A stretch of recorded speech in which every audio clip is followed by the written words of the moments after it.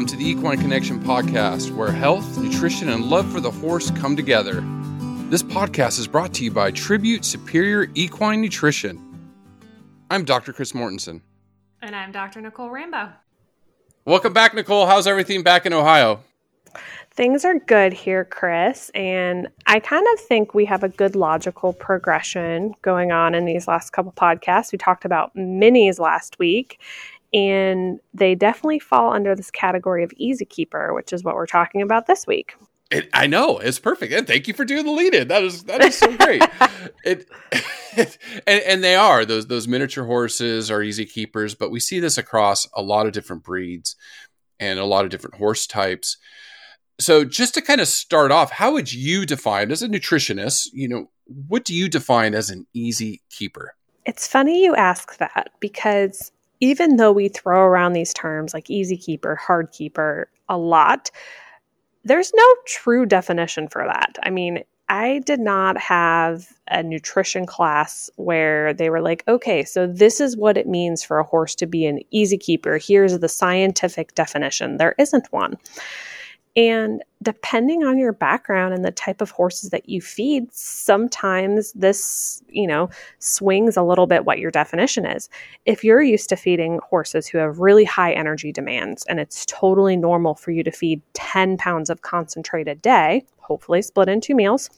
If you have a horse in a barn who only needs 4 pounds, you're like, wow, that one is such an easy keeper.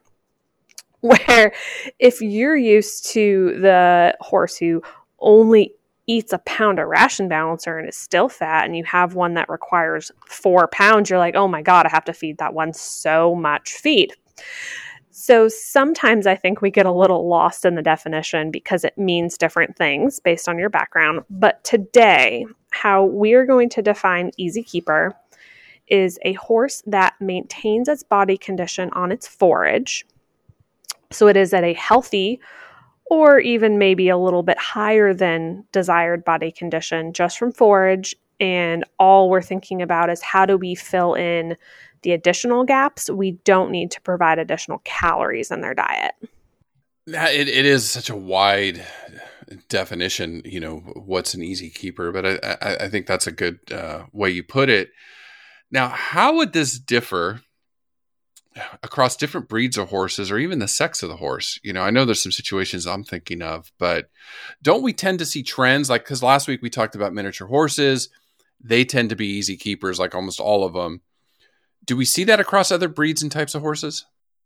Oh, absolutely. I think when I think about easy keeper, and there are definitely individuals in the easy keeper and the hard keeper breeds, if you will, that buck this trend because they're horses and nothing will ever be that consistent. But in general, I think about ponies. I think about some of kind of those traditional hardier breeds, Morgans, for example, especially the older types, not necessarily like the more show type Morgan of today, but a lot of those were easier keepers. A lot of your quarter horses, but you do see some variance in there depending on kind of the discipline that they were aimed towards. So certainly your smaller, ranchier type quarter horses tend to be easy keepers, but if you had a hunt seat quarter horse who probably has a lot of thoroughbred blood, much less of an easy keeper. The draft types and draft crosses, again, tend to be easy keepers. When you think about harder keepers, you're thinking about your hotter types of horses. And part of that comes down to basal metabolism. So the number of calories required just to exist certainly differ between, let's say, your average thoroughbred, particularly if they're relatively young and off the track, versus your 14-hand, real stocky quarter horse type. The number of calories required for them just to be alive because of the differences in their basal metabolism, the thoroughbred's going to generally be higher. And then on top of that, you tend to see some breed type differences in level of activity. So if you were to put a pedometer on my thoroughbred versus, the older horse that I have who's an appendix, mostly quarter horse type thing, he's grade.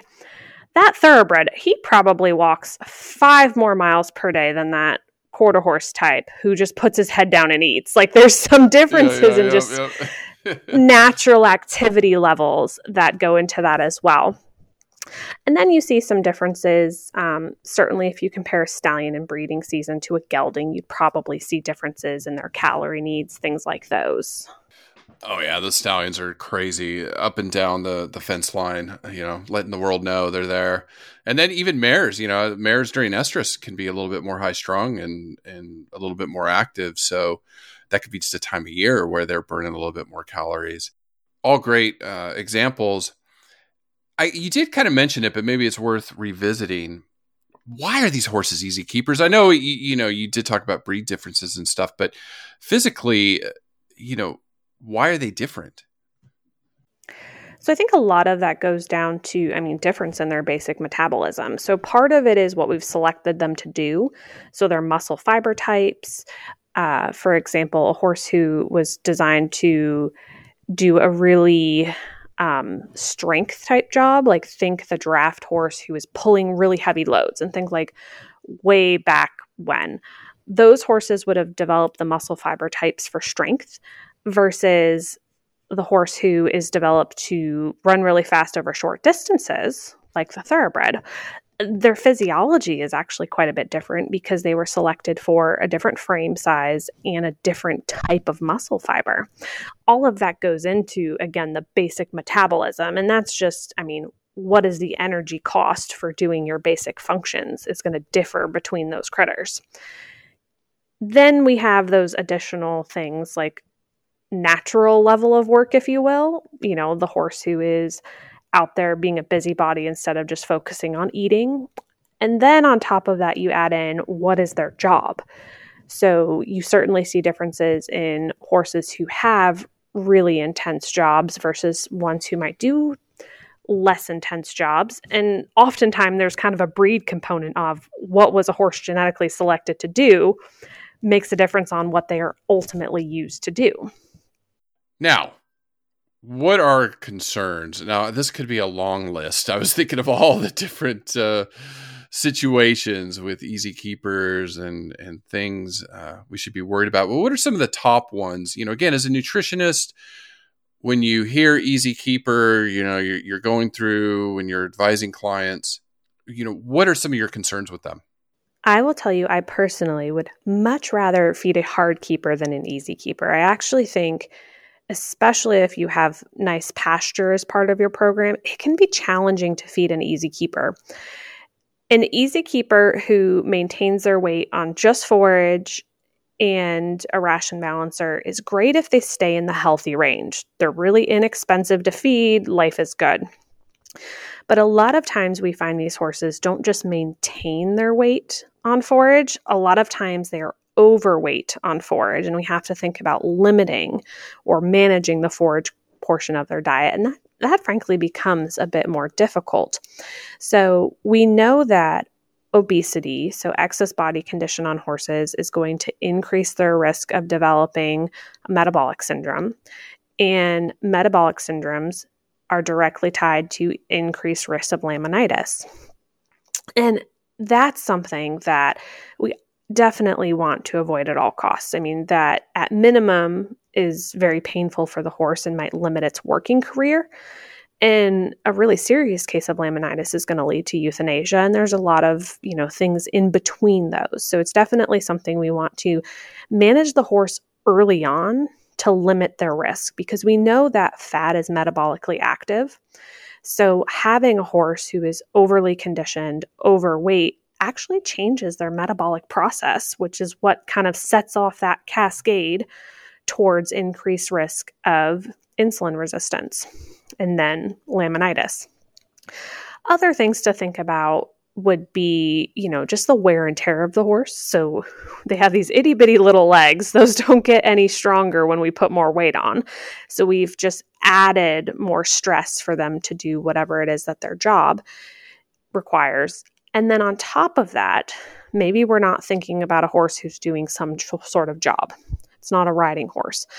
But we do know that overweight brood mares, their offspring have an increased likelihood of developing a developmental orthopedic disorder, specifically OCDs.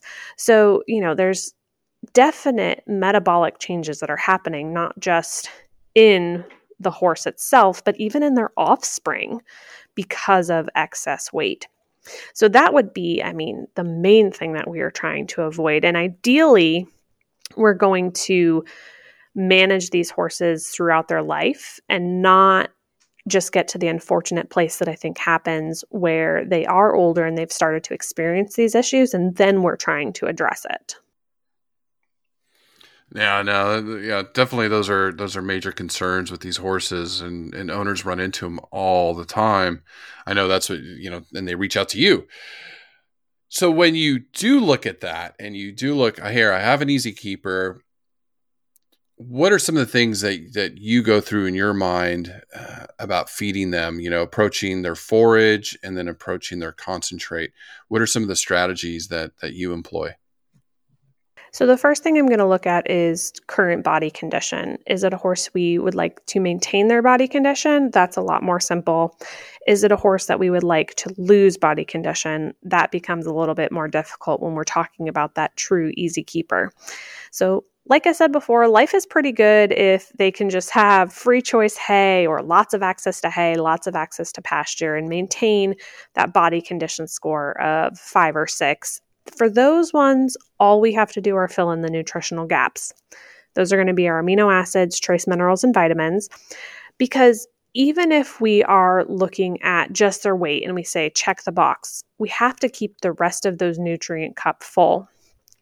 The things that's going to be supporting are the immune system, muscle development, repair from injury. If any of those things happen, you want the horse to have those nutrients, and that's where your ration balancers come in. Highly concentrated in nutrients, low calorie, low feeding rate. They are designed for the easy keeper. They have other applications as well, but this is exactly the horse we have in mind when putting together a ration balancer. So if we're going to call it an average size horse, between 1,000 and 1,200 pounds, we're going to feed it 1 pound per day for that horse at maintenance who is an easy keeper, just to maintain their weight. They're doing that through their forage, and then fill in the gaps. Where things get a little bit more challenging is when we talk about the overweight easy keeper. So here, we don't want to cut the ration balancer. That's super low calorie, but all your nutrition. So I think a mistake that gets made is feeding less and less ration balancer, and you ultimately don't really see a change in body condition, but we're drawing that nutrient cup down so that when a horse experiences a stressor, they're less able to respond to it because they're undernutritioned, not from a calorie perspective, but from actual micronutrient perspective. So then we need to look at the forage portion of this horse's diet. Things I might think about for the easy keeper. If they're on a hay-only diet, what is the quality of that hay? Is it really nice, lots of alfalfa, super soft, green, highly digestible, third cutting, beautiful hay? Well, I might want to think about not a low quality junky hay, but something that is not quite as energy dense from a hay perspective. Maybe I can just take that step down to something that's a tiny bit stemmier, but still a clean, nice hay, grass type only generally, and that's going to cut some calories. If that's not enough, then I'm going to think about things weighing my forage. How much am I feeding? I'm going to feed between 1 and 1.5% to the overweight horse. So I'd like to maintain them on 1.5%. If I need to drop them down to 1% of their body weight for a short amount of time to stimulate weight loss, that is an option, but I like for people to exhaust other options first, which is looking at the type of hay, incorporating exercise, some of those things before we drastically cut the forage. Because remember, forage is there to support the digestive system. That horse is designed to eat forage. And if we do that, it's only meant to be for a short amount of time that we really drop the total quantity of forage provided. I'm also going to think about things like slow feed nets, multiple small meals of forage each day, just in order to keep that digestive tract healthy while we're doing this. If pasture is part of it, and this is kind of a bit of a double-edged sword. So exercise is something we want these horses to have. We actually know that exercise improves insulin sensitivity, which is, certainly a very beneficial thing. But a lot of times pasture can be very nutrient dense, particularly in calories, and those horses will eat a lot of it.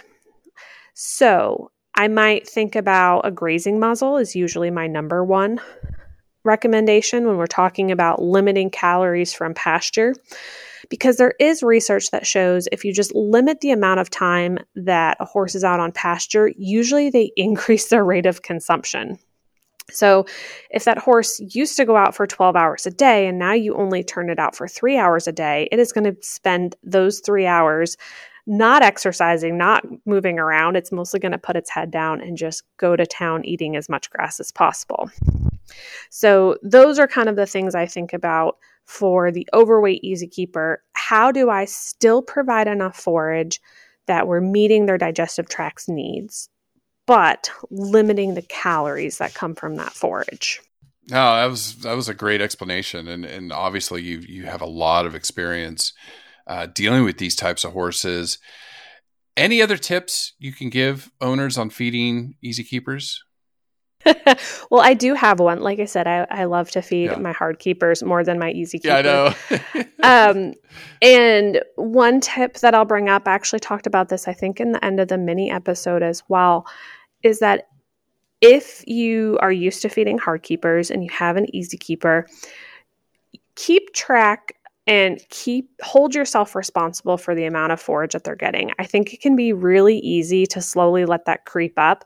So grabbing that scale and just making sure you're truly sticking to that restricted forage diet for those overweight horses, because it's easy to slowly creep from 10 pounds a day to 12 pounds to 13, and all of a sudden those calories add up. Beyond that, I think about ways to keep the horse happy in it as well. So those would be things like slow feed nets or maybe treat enrichment balls, things like that horses, they get joy from eating. So even though from a health perspective, we really do need to be mindful of that, if we can think about how we manage them in a way that also keeps the horse happy, that's something to be mindful of at the same time. All great advice, Nicole, and thank you. This is definitely one that I think a lot of people are going to get a lot out of, because, obviously we all run into these types of horses, and, this is our last episode of 2021. So it's been a great year. Yeah. This is the last one. And I just want to thank our listeners so much for listening, for sharing the podcast. Please, on our Facebook or contact us, let us know any topics that you're interested in that we could address in a future podcast episode. That would be great for us. And again, just to remind you, if you have any concerns about your own easy keeper, your feeding plan, or strategies, and you need just a little bit of advice or help, please contact the Tribute team. That link's always in the bottom of the show notes. But I just want to wish everyone a safe end to 2021, and we will see you in 2022. Thanks, Chris. Looking forward to it.